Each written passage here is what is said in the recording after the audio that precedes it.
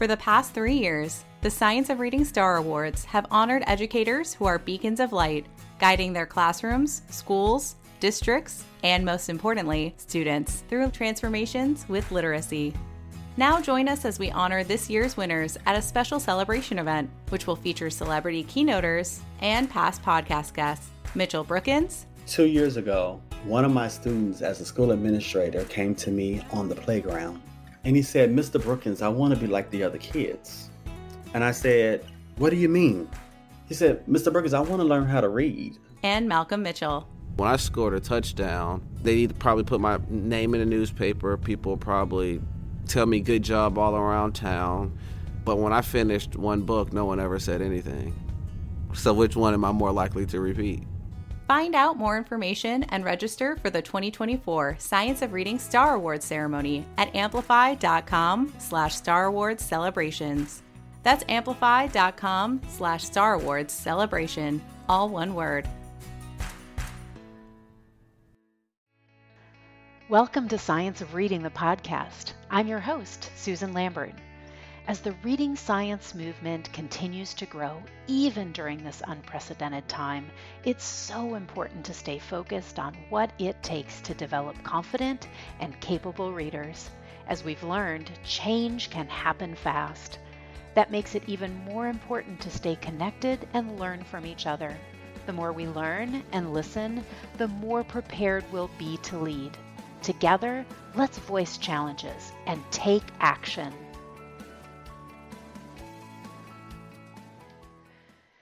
Our guest today is Africa Afeni-Mills, Diversity, Equity, and Inclusion Director at Better Lesson, a longtime educator and self-proclaimed guardian of equity. She has a passion for ensuring all students have windows and mirrors to build knowledge and develop understanding and compassion.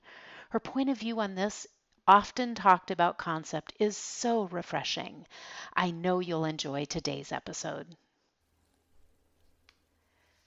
Well, hello, Africa. It's so great to have you on the podcast today. Hi, it is so good to be here. Thank you so much. We're excited for the content that we're going to talk about today.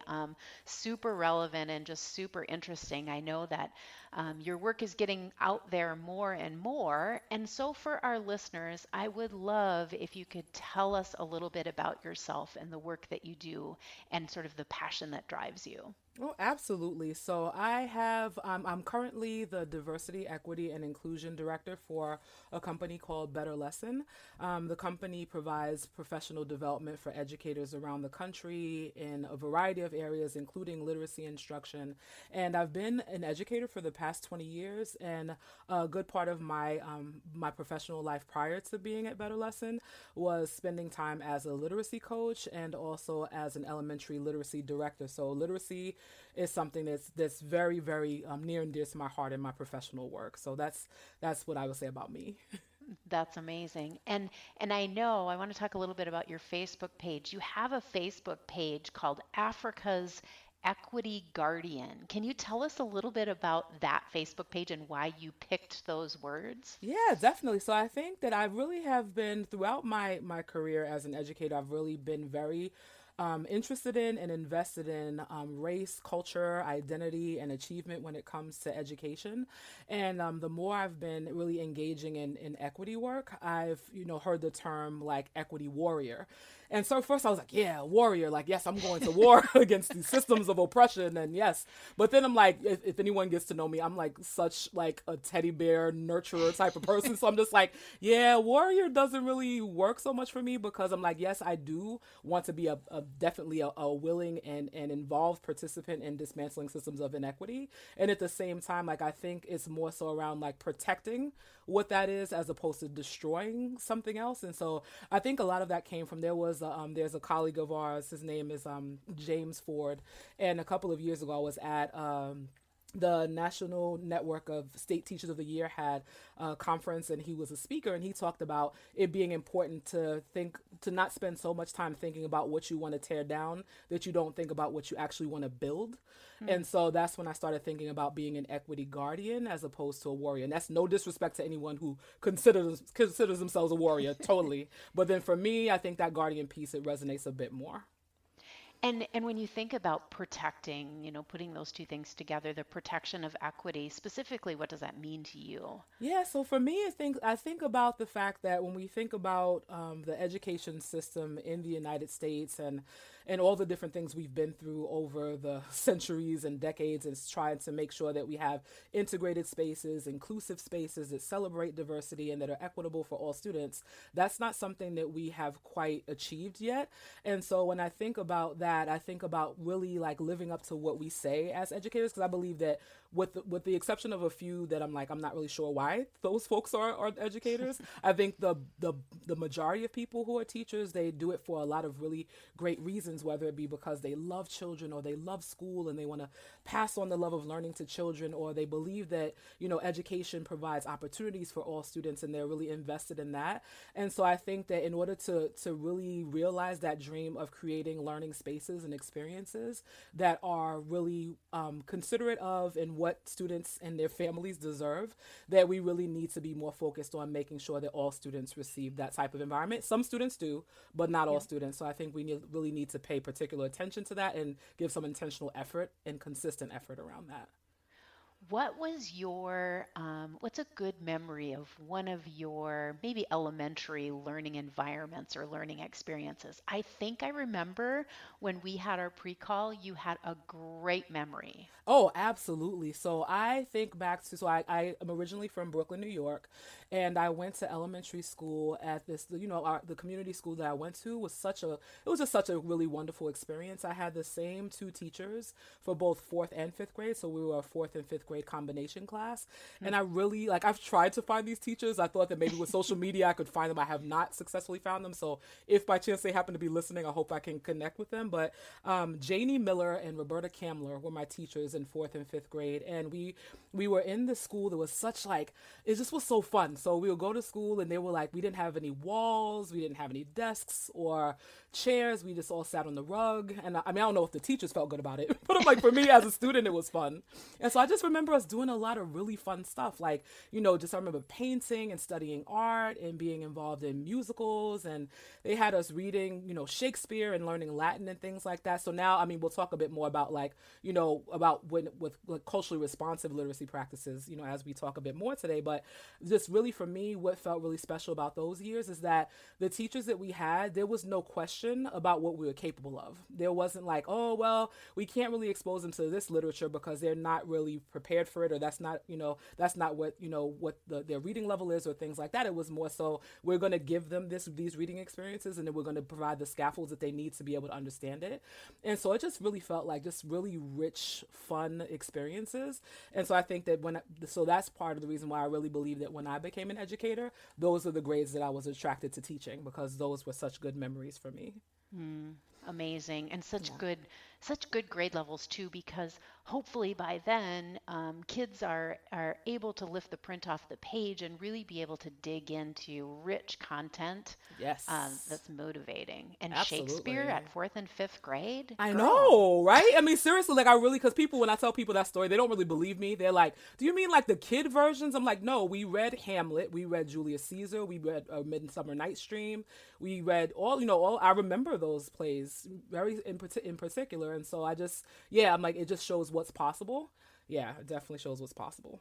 Yeah, that's really an amazing. And as we pivot a little bit, I want to talk we're the Science of Reading podcast, so we talk a lot about the simple view of reading, and that what kids need to have to be really proficient readers and then motivated by that is both this idea of language comprehension and Yes. word recognition. Yes. We're going to focus on the language comprehension side, because as we sort of dig into the ideas of culturally relevant instruction and mirrors and windows, I think you have a point of view about that. But talk a little bit about the importance then of language comprehension, including sort of this oral language development and background knowledge building, vocabulary, things like that. Yeah, so when I think back to even when I was in school getting my degree in elementary education, there was so much focus, especially in my reading methods, teaching reading methods course. It talked a lot about the importance of being able to build student schema and to be able to, to really build upon what it is that they already come in knowing, and making those connections and being sure to activate background knowledge. I feel like in a lot of ways, even though that's what what we're taught how to do, that's not always what happens, unfortunately, in the classroom. And so I think, like, when I think about my own upbringing, I think about my parents were such big storytellers. Like, I mean, it just was before I even, whether it be, through actual stories or their love of, like, because my mom and dad both grew up in Harlem during, like, the time where jazz was just booming, and they just, so they would play, right? So they played this music for me. It's just such a rich musical, and the household that I grew up in was, we had lots of literature. Like, I remember seeing, the writings of like W.E.B. Du Bois and Richard Wright, things like that on our bookshelves. And so those are things that I was already exposed to before I came to school. And like, I just finished talking about having a really great experience in 4th and 5th grade. And at the same time, I do wonder about, like, not to say that every student in every class in my school had that same experience that we had in that class with Miss Campbell and Miss Miller. And so I wonder sometimes about, like, how do we get better at capitalizing with the oral comprehension that students come into school with? And how do we take that schema that they're presenting to us and say, okay, now we're going to be able to connect it when we're thinking about phonemic awareness and we're thinking about teaching students how to decode and like read the words for themselves. How do we build on what they're already coming to school with, as opposed to, not really connecting with what has already come from the home? Because I don't think we spend enough time thinking about students' families as their first teachers. And I think there's so much that we can gain there. I could talk about that all day.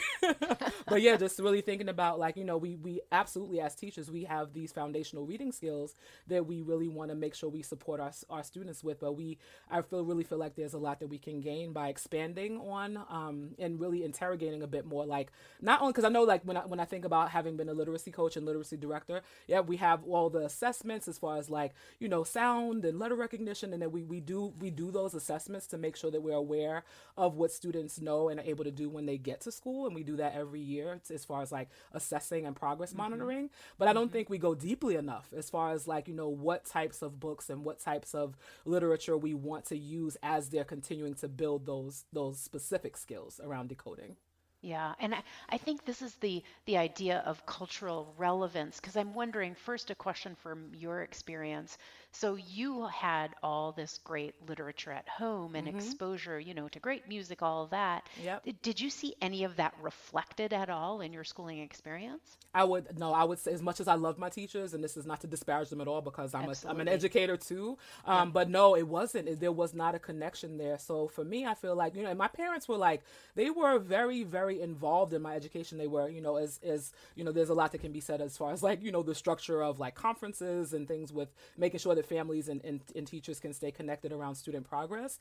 So my parents were very involved, but I don't really remember there being, like, okay, tell us about, like, what stories are important to you at home, or what is it that you would like to see Africa and her classmates learning about. Like, I don't remember that ever happening. And I talk to my parents quite a bit. Like, my parents are still alive, and we talk every Sunday.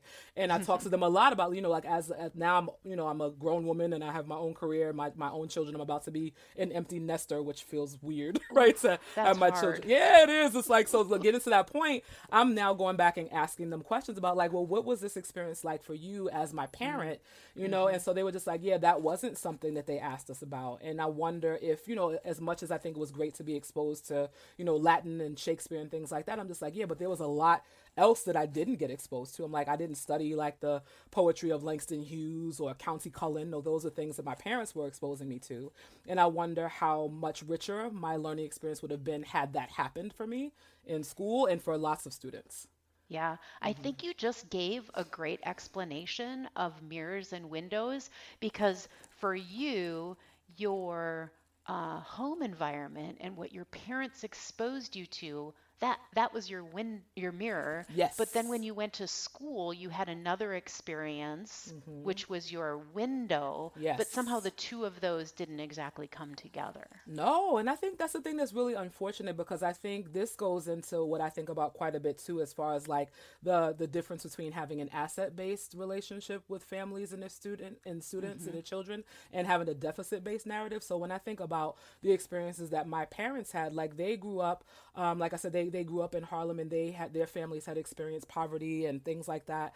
And so I think that sometimes there is an assumption that because people don't have as many, like, say, financial resources or things like that, and there's lots of reasons why that's true. But I think that sometimes there's an assumption that, that students are coming almost like this, that tabula rasa, right? Like they're this blank slate that we have to fill them up. And it's like, well, no, the children, like they actually come with a lot of really rich experiences. And so I think I really wish that my teachers had spent more time connecting with my family about like what they thought about and what their hopes and dreams were for me as a learner. Yeah. Yeah.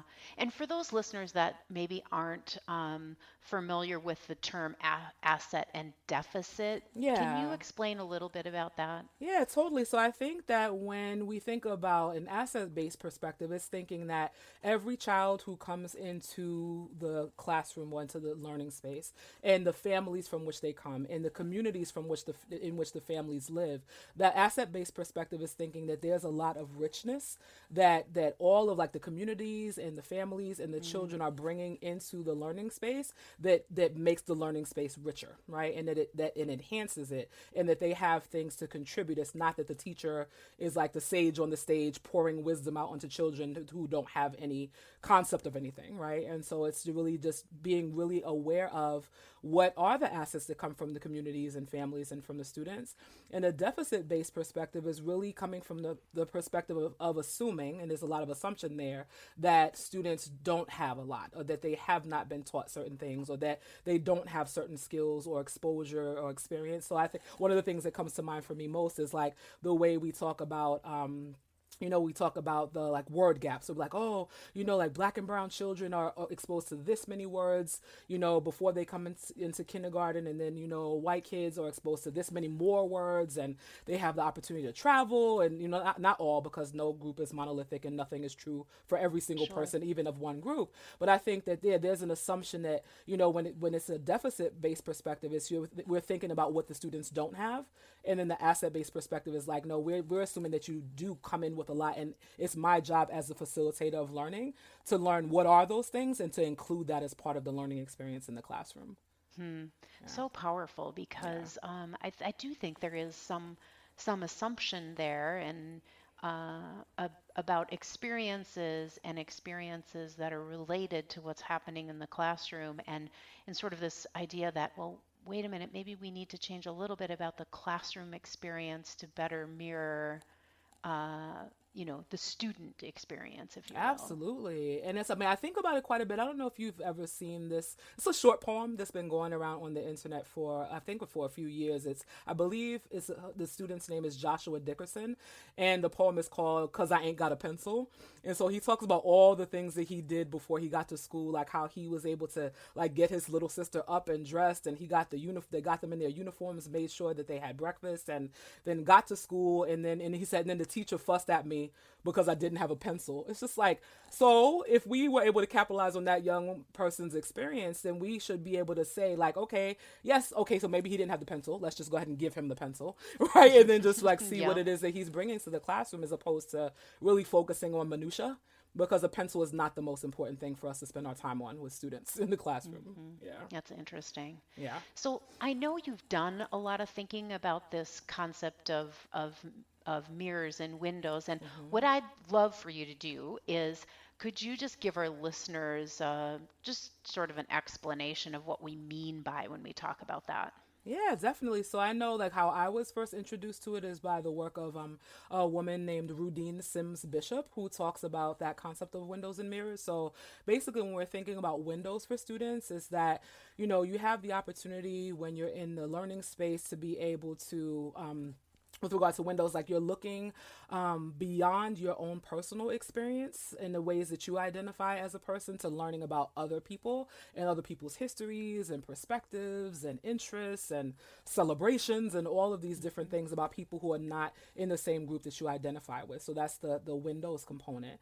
When it comes to mirrors, that's the opportunity that all students should have to be able to see the parts of their own identity reflected back to them. So not only histories, because I think that's the other piece too that can be tricky around folks who are from marginalized groups, where it's like, yes, in order to be inclusive, we have to talk about like enslavement and the civil rights movement. So yes, there is a place for that, but not only that, right? So we're talking about histories and experiences, and and like I was talking about, the celebrations and the scholarship and all these different things of people who look like you. And so for the most part, what we face in a lot of ways is that white students or students from more privileged groups get to see a lot of mirrors, right? right? They see themselves reflected back quite a bit when in the history and the content and the characters and the fiction stories that they read and the poems and things like that. But then when we have students who are from more marginalized groups, or especially when it comes to race, that they don't really experience they experience lots of windows a lot of times into privilege, the identities and the histories of privileged people, but don't see a lot of themselves reflected back in the many ways that they show up in the world. And so I think that's the piece too, is that as teachers, we want to make sure that all students have the opportunities to experience both. Yeah. And why is that? So in our pre-call, like, we 100% know that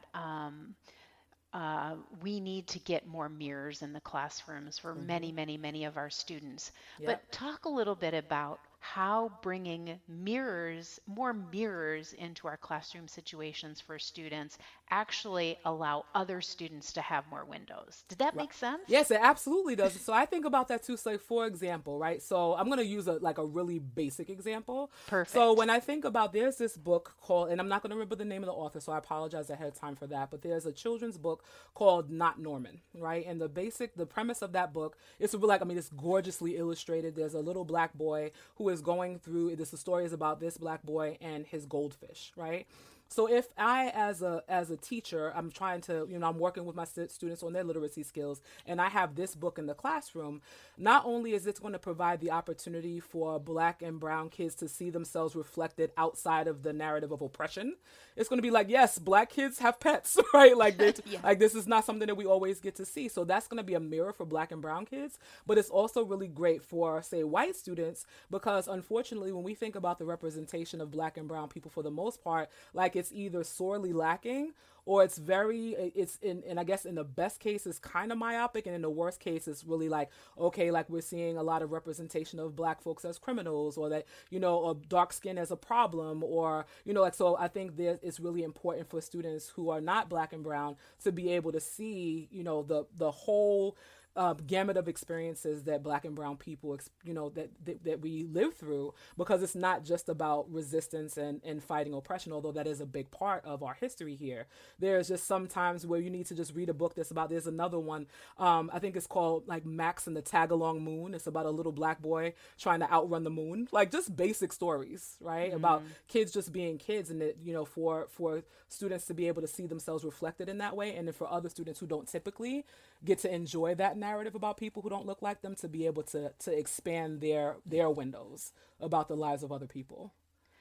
And how would you respond when you say, so you said something about like when kids pick up a picture book, right? Like the majority of the time they're going to see a white kid reflected back to them. How do you respond to that data? Yeah, so I think that the fact that has happened is it really does feed into, like, because I think for the most part, especially nowadays, there's a lot more focus on like trying to make sure that students have opportunities to engage in anti-racist, anti-bias learning and all these types of things. And I'm just like, and I think sometimes people feel like it looks all the way like, okay, we need to be all like activists. And I'm like, and there's definitely activism that we can, that we can support students around shit, like, especially when that's developmentally appropriate for them or whatever. But I think that the other piece too is like a lot of that foundational work starts in just like making sure that we're being really inquisitive about the resources that we're providing for students, and just having the lens. And I do want to name that I understand how hard this is, because even prior to going through the pandemic, there's so much on teachers' plates already. So thinking about like, if I'm working in a school and I already have a literacy curriculum that I'm being expected to implement, trying to go back through and be like, okay, so no, these books are not representative of all children. So now I got to pick different books, and I have to make sure that they all address these skills, right? So I'm not saying that it's easy, but I do think like, as far as like just making sure that it's possible, it's like even like starting small, or making sure that we work together with one another. So like, say if you're on a third grade team, or thinking about early literacy as well, in particular. So thinking about like a kindergarten or first grade team, that we're working together. Like maybe one of us is bringing on one book and another person's bringing on another, so that we can expand and work together, so we're not feeling isolated. But I think it's just really, it's important to acknowledge that it is challenging, and then to think about like, how do we make sure that this work is not only attainable but sustainable as well. And from my point of view, sometimes teachers, it's not even possible for teachers because the selections of books that are actually published and still in print are just not reflective of our populations. Right. So true. It's so true. I think I've seen some districts, like even my own district where I live, is I've seen people do it in a sense of being like, all right, so when it's time for summer reading, we'll make sure that we list these different options of books that students can read. And we'll, like, I know even one of the things that we did recently as a town, you know how some towns have like whole town initiatives where we're all reading the books of one particular author or one particular book. And so one of the recent authors that we highlighted was Jacqueline Woodson's work. And I thought that was such a great idea, right? Because she writes books at so many, like she has picture books and young adult books. And I think she's even like, you know, like young adults. And like, for me, I'm like, I don't consider myself a young adult, but I love her books. Like one of her most recent books, I'm just like, I will read any book, right? And so as far as like, you know, especially from her, because she just is such a masterful writer and creator of content. So I think that's the piece too, is thinking of, I've seen educators try to say like, okay, yes, I have this curriculum that I'm expected to implement, and how can I encourage students to read additional literature as well? So sometimes it'll be like for the reading, like if we've been asked to do like 15 minutes of reading, encouraging students to make sure they're picking a variety of different books and stuff too. But it can be really challenging. And then what about like the content side of it? So even as we're starting to talk about like grade 4 and grade 5, and we're studying about, let's just throw it out there, American history events. Yeah. Right? How do we help bring windows and mirrors to that kind of concept? Yeah, I think so. For me, one of the things that has been helpful is, I don't know if you've had a chance to see Chimamanda Ngozi Adichie's TED Talk about the danger of a single story. I have.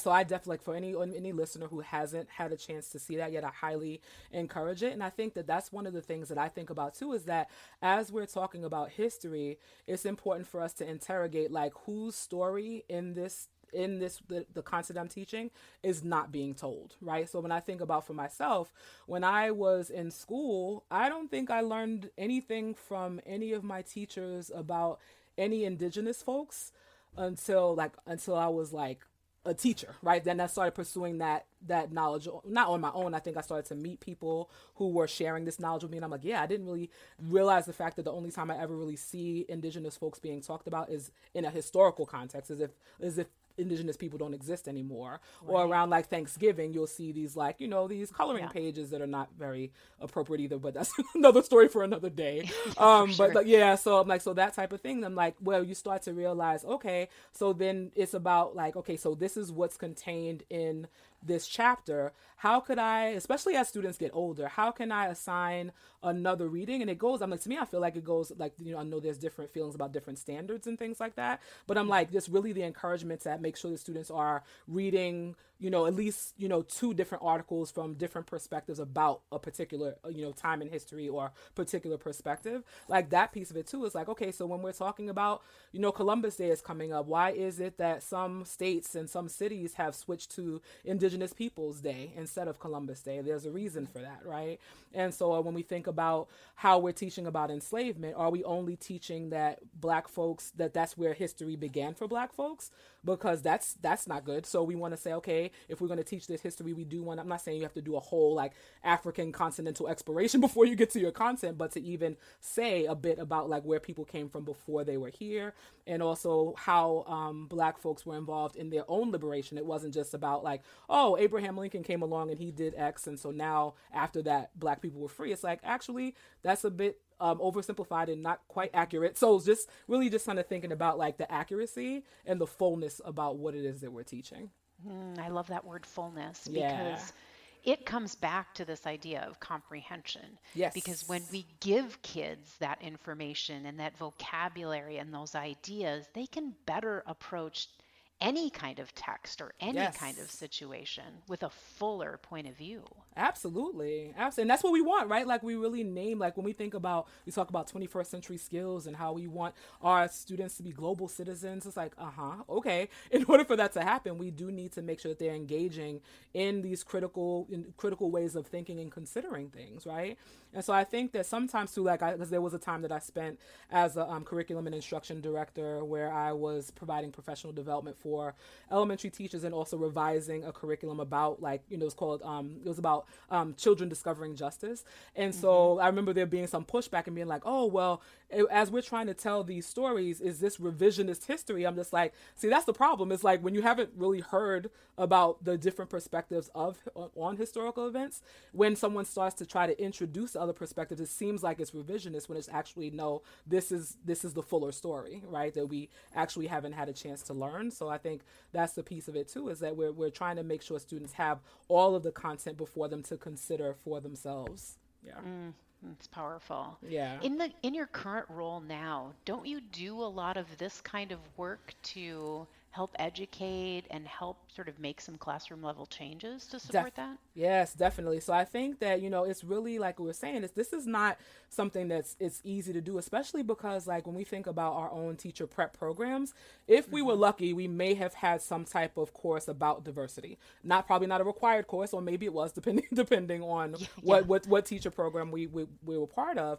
But I think that's the piece too, is that we're like, okay, if we didn't have this experience, most of us in our K-12 experiences, and some of us K-16. So how is it that we are going to be equipped to present a different way of learning to our students if we didn't have it ourselves? So we have to really take the time to be able to say like, okay, so how do we make sure that we ourselves are aware of certain things so that we can share those stories and those perspectives with our students as well? So I think that's the piece too, is that, to give ourselves the opportunity to learn. And we can be, some of it is that we're exploring this content with our students, right? It's not that we have to have it all figured out already. We don't need to wait for that time to happen. We just really need to make sure that we are taking the time to make sure that we are giving our students like the skills that they need to be able to, to learn about themselves and the world, and how to be engaged citizens, and how to be decent people, and how to encourage belonging in spaces that they're in. Yeah.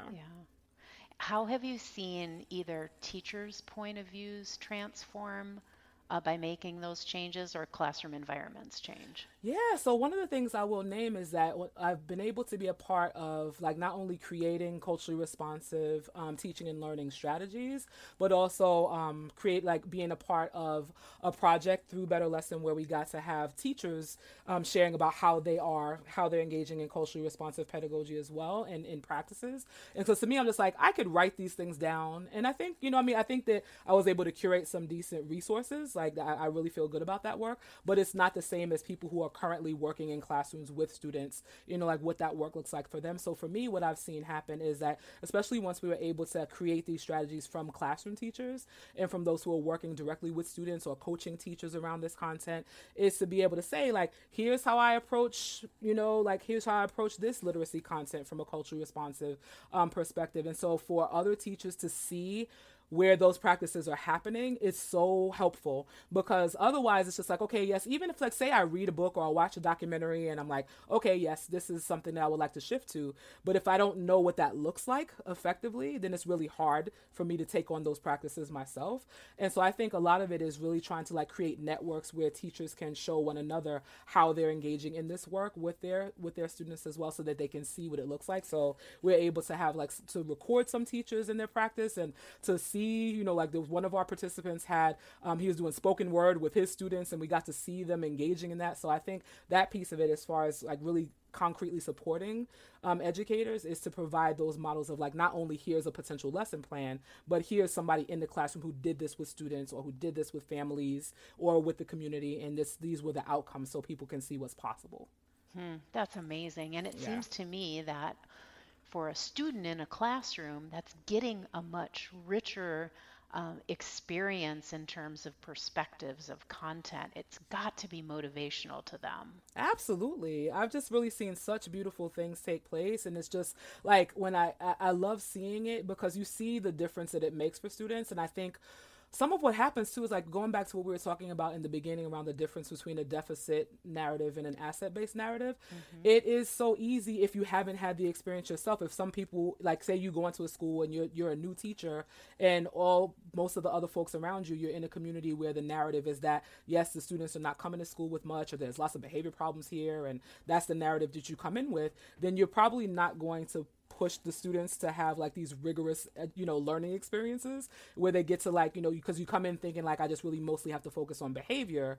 And then maybe like some of the skills that they're working on are kind of like lower level skills. Like I've seen that happen in certain schools where it's like, they focus like they focus more on like grammar worksheets and spelling lists and not on the like building of comprehension and that oral comprehension and those pieces that we were talking about before. So I think that's the piece too, is just really looking at like, okay, so how do we defeat that narrative so that we know what's possible with students and that we get to work together to that end. That's lovely. Yeah.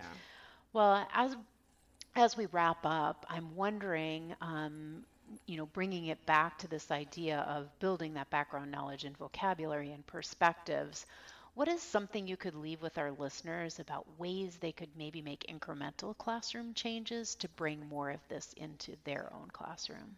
Yeah, so for me, and I know that this gets trickier because we're in the midst of the pandemic and some schools like the hybrid and some are like, remote. Like I know that there are lots of challenges that are coming with just like actual school, right? Just actual like, how do we do this in this circumstance? But one of the things, and I talked about it a bit in the beginning, but I think a lot of it comes to thinking about like, how do we take the goals and that we have for our students when it comes to them adopting and really, really increasing and building on their literacy skills.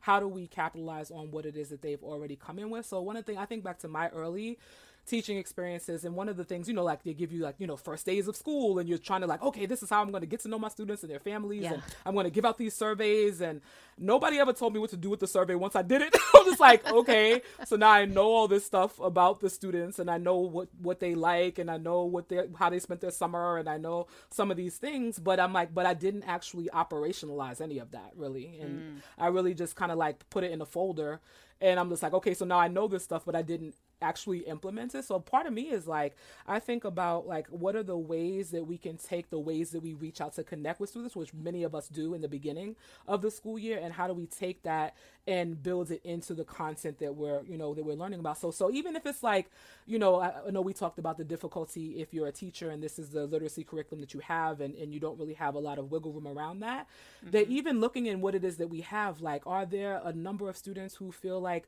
they would like to just be able to share about this topic, and this topic is connected to something that we're going to be studying in our content, like in any ways that we can just find any ways to connect and to hear from students what it is that they would like to learn about. And I think the other piece too, and I know that this part can feel scary because if we don't have a structured, like, healthy system for feedback, it can feel a bit too open-ended to be like, yeah, let's just do student surveys because all of us are human beings, and it's like, well, what if they say something about me that I don't really want to hear, right? So I'm like, so that's real. That's real to be concerned. Real. It's very real. But at the same time, I'm just like, just even from like, if a student is like, even if they're 5 or 6, just really being in the practice of asking them, like, what is it that you were hoping to learn about this year that you would like to learn about, and just seeing like where possible. So maybe it might not even be possible when reading. I mean, I think a lot of stuff is possible, but like, say it's hard to do it during like a literacy block.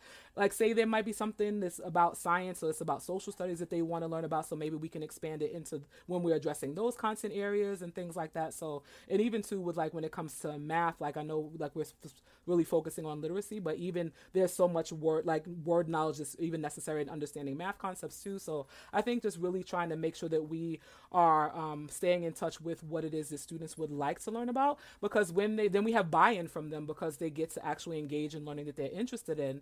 And then a lot of the other things that we're challenged by, I'm not saying that they all get solved, but I think they become a lot easier to address. Yeah.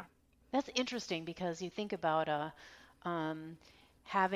there's benefits to having a structured curriculum in your classroom, and many times people or teachers feel like, oh, I can't vary from this, but then intersecting that with really who are your students this year, and how can you extend that content or customize it in such a way that it makes the students feel like they're part. Absolutely. And how can you connect it in some ways? Like, say, for example, you might feel a little bit, maybe feeling limited with like the literacy, like as far as like what's happening during the reading block. But then there's also the writing piece. So it's like when you're starting to have students writing, then maybe even factor that in, right? Like if they're able to write stories about themselves, and that's part of their literacy development as well, as about how do they take what they're understanding and putting it into writing. Like there's other ways that we can engage students in ways, and bringing their interests and who they are into the classroom. And then when we have that sense sense of belonging. Like I so experienced that. There was a time that I taught fifth grade. It was like one of the most beautiful years of teaching that I've ever had from a student perspective. Just a really beautiful class, and folks was like just so connected, and the kids was so happy. It was fifth grade too. So I'm like, sometimes people just say, oh, fifth graders. I'm like, yeah, fifth graders, they were great. But just that was so wonderful, and they got to bring so much of themselves into the classroom. And that was my first time really trying to put that into practice, I would say, earlier in my teaching career. And it just really made such a big difference. It really did. So yeah, I highly encourage that approach. Well, we really appreciate you being here, and for our listeners, we'll link them to some of the resources that you mentioned in the show notes so that they can check out the work that you do. But just really thank you for your perspective on mirrors and windows, and bringing more content to kids in ways that they can just really enrich who they are and what they bring to the classroom. So thanks for joining us. I really appreciate it. Thank you, and thank you so much for having me today. Thank you so much for listening. Are you ready to learn more? Make sure you join our free virtual literacy symposium, Literacy in a Changing World, Moving Forward Together. It's on Thursday, October 15th, and information is in the show notes. Also, be sure to stay connected by subscribing on your favorite podcast app and join our Facebook discussion group, Science of Reading the Community. Until next time, keep the hope, take the action, and stay in touch.